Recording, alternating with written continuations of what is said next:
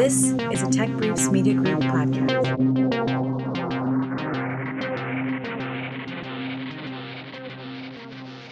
Hello and welcome to another Who's Who at NASA podcast. On September 8th, NASA launched OSIRIS-REx. This probe will spend 2 years in space chasing down an asteroid known as Bennu. In this month's podcast, project scientist Jason Dworkin explains how discoveries from the mission could help scientists understand clues to the origins of life. To set the stage, so to speak, the OSIRIS-REx space probe will be spending 2 years going through space to catch an asteroid. What will we learn from this mission? The OSIRIS-REx mission, as you said, spends 2 years catching up to asteroid Bennu. Rendezvous starting in 2018, and we're getting progressively closer to the asteroid to learn more and more about the asteroid shape and spectra, so we can pick the safest and most interesting, most exciting site to sample from and bring that sample back to Earth September 2023. The sample will contain clues to the formation of the solar system and possible formation of life on Earth or even Mars, Enceladus, and Europa or elsewhere. And you mentioned selecting the sample site. How will that selection work? Well, as we orbit and maneuver around this small object, about half a kilometer across, we'll be generating 4 different maps.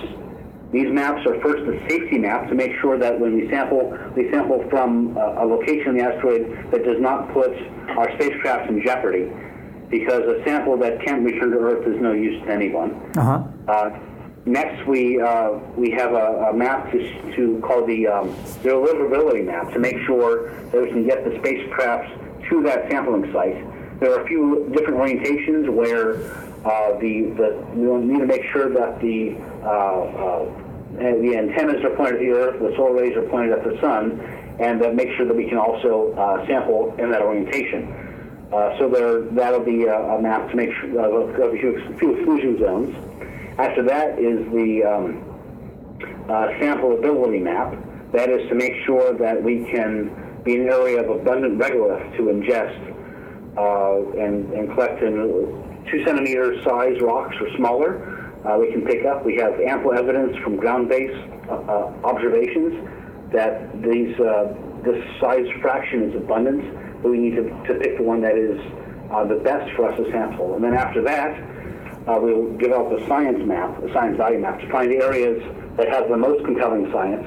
Any sample we get will be exciting and groundbreaking, but the difference between super exciting and amazingly exciting is something that the science team will get to debate over about that map.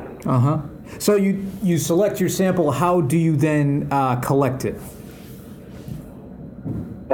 We do several rehearsals, and once we're confident, the spacecraft slowly descends with the TAGSAM arm. That's the 10-foot-long pogo stick with the old car air filter on the end. Essentially the design. We slowly descend at about 10 centimeters per second, which is sort of the speed that your average baby can crawl, if that helps.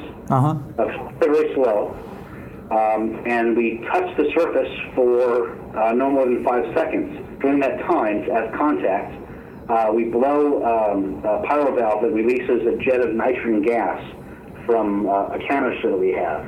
That jet of nitrogen gas goes through an annulus, goes through a ring on the sample of the TAGSAM head, and that stirs up and what we call fluidizes, that is, mixes up and mobilizes the regolith, that is the stones, rocks, and dust that's on the surface of Bennu, and that gets thrown into this air filter-like device and locked inside a check valve.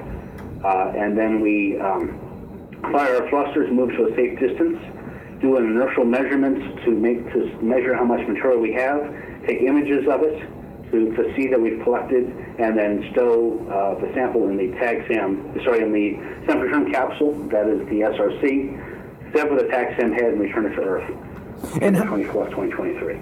You're right. So how long is the time between sample acquisition and then sample return to Earth? It depends on exactly when we sample, but in the order of 2.5, 2 years. Uh-huh. And why Bennu? Why this asteroid? So there are about 700,000 asteroids. And of those, there are 5,000 or so that are near-Earth asteroids that we could have a chance of getting to. If you then look at the, based on the inclination, the distance, of those there were 120 some that are larger than 200 meters, and that's a critical size. Because below 200 meters, the asteroids tend to spin up very fast, where a day can be even as short as a minute. And that has two consequences. One is that throws off loose regolith. The very stuff we want to capture can get ejected by something spinning that quickly. And also, if you can imagine maneuvering a spacecraft around an object spinning at 1 revolution per minute is a huge challenge and risk. And so we throw away those objects, and that left us with 5 that have spectra that indicate that it's an ancient, unaltered, carbon-rich material. And of those, Bennu was the object that was the best characterized with extensive ground and space-based observations from radar down to infrared. So then how do you go about catching Bennu? What kinds of maneuvers are needed, and what kinds of technology enable you to zero in on that asteroid? We get most of our thrust from our launch vehicle. So it's an Atlas V 411, and that gives us the on escape trajectory from the Earth. And generally, we do a deep space maneuver that helps us line up and catch up to the asteroid. 1 year after launch, we do an Earth gravity assist, and that gives us the 6-degree inclination plane change to put us on the same plane as the asteroid. And then once we catch up, we do a braking maneuver to start encountering the asteroid. This is all done with monoprop hydrogen thrusters, other than, of course, the launch vehicle, on the spacecraft. If you wish, old-fashioned monoprop.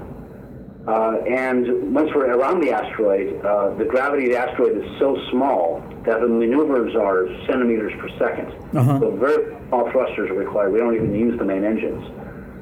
We have an array of tiny and then even tinier thrusters to do these maneuvers around the asteroid. And so the launch will be this Thursday, is that right? That is the opening of our launch window, that's correct, 7:05 p.m. Eastern. Great, and can you take us through what that will be like, and anything that we haven't spoken about what is being launched, and kind of even what this spacecraft looks like? So the spacecraft looks very similar to the Maven spacecraft, if you're familiar with that one, but the solar arrays aren't quite as big because we're not going nearly as far as Mars.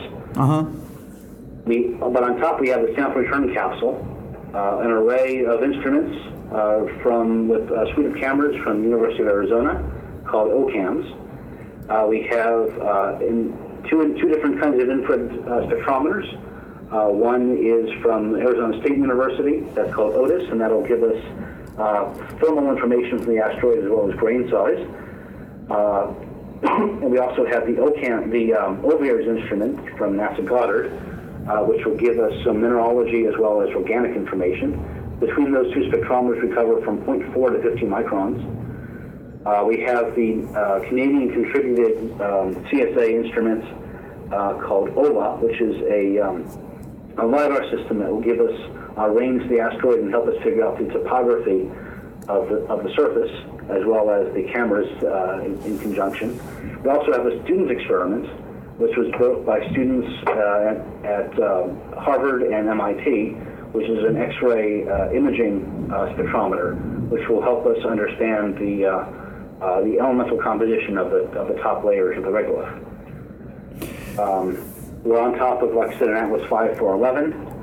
The spacecraft has been meticulously cleaned, and the material is well understood. We have an extensive archive to understand the construction materials and lubricants, and all the things you need to build a spacecraft.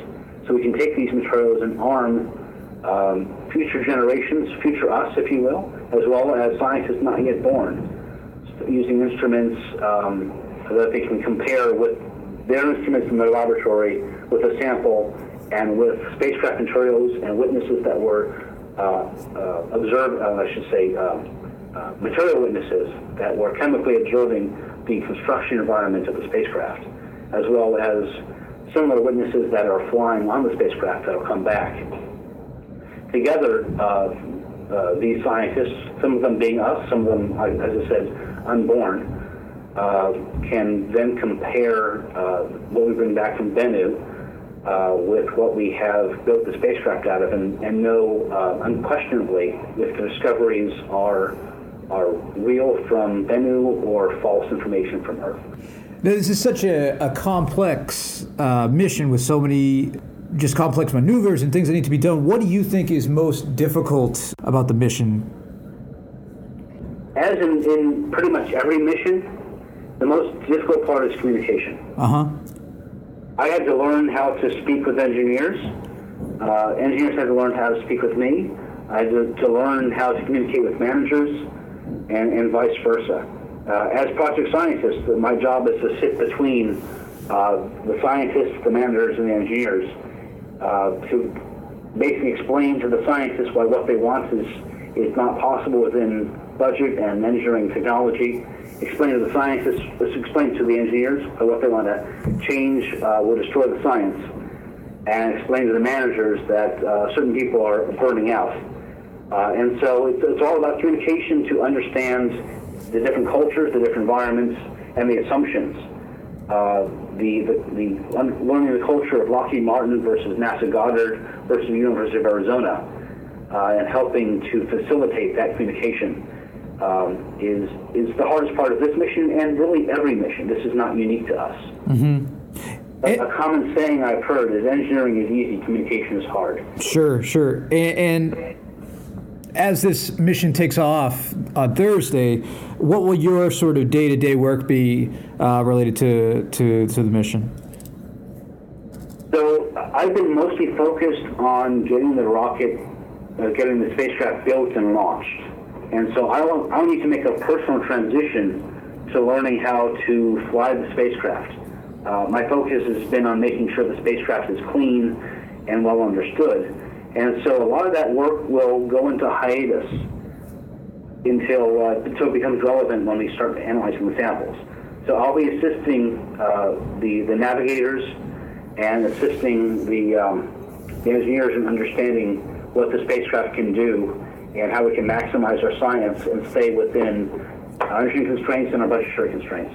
And you mentioned the collaboration between different teams. Can you quickly talk about each team's contribution to the mission? So I mentioned quickly all of the instruments and their contributions. NASA Goddard is the managing institution, provided the safety mission assurance work. As I said, the project management, project science, the OSIRIS instruments, navigation lead. I think that's most of it. Budgetary control. Marshall Space Flight Center is also budgetary oversight as the New Frontier Project Office, together with NASA headquarters. Of course, the University of Arizona provides the scientific leadership with the PI, Professor Dante Loretta, and his team, as well as providing the OVIRS, the OCAM's instrument suite. We have a team in Canada who worked with us to provide the Canadian and MDA OLA instruments. Kinetics is partnering with us on navigation through NASA Goddard.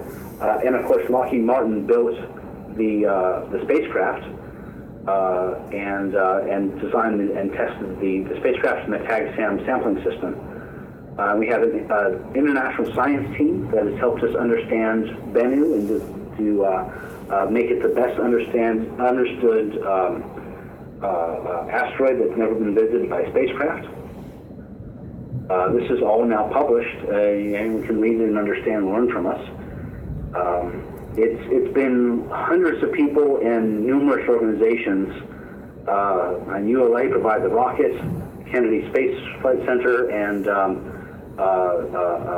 Launch Services interface. So many partners and so many lifelong friends. That's great. And just a couple more questions. Can you quickly run through for me the time frame? So the projected time frame from the launch to meeting up with the asteroid to returning home. Okay, so we launch as early as Thursday, 7:05 p.m. Within 2 hours, we have ejected the Centaur, open up the solar arrays, and have comm signal with Canberra Deep Space Network. 2 weeks after that, we test the instruments, and then in January, we do a deep space maneuver to help us catch up with Bennu. Next September, we do the Earth gravity assist to put on the same plane as Bennu. And then the following July, we catch up with Bennu and have our first images, first as a pixel and then getting ever closer and closer.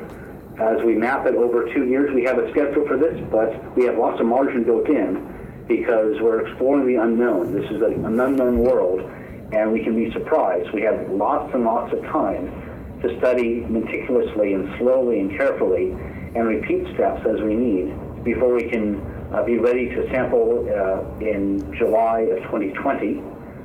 We then depart the asteroid in March of 2021. That's our first opportunity to depart. We could depart later if we had to, and still come back both occasions to Utah Test and Training Range the morning of September 24th, 2023. After that, the science team, the temp return capsule will be brought to NASA Johnson Space Center to be cataloged within the first 6 months and distributed to the science team and then to the world for generations to come. As the temp return capsule is separated from the spacecraft goes into orbit around the sun, where it's an asset that NASA can choose to use if it wishes. And finally, what is most exciting to you about this mission? Getting clues to the origin of life is a lifelong passion for me. And so getting a sample that is constrained by its location on a specific object into a laboratory in a pristine state that can help me understand the origin of life, the origin of chirality, the ingredients available for life to form on Earth or even Mars, Europa, or Enceladus is a passion of mine.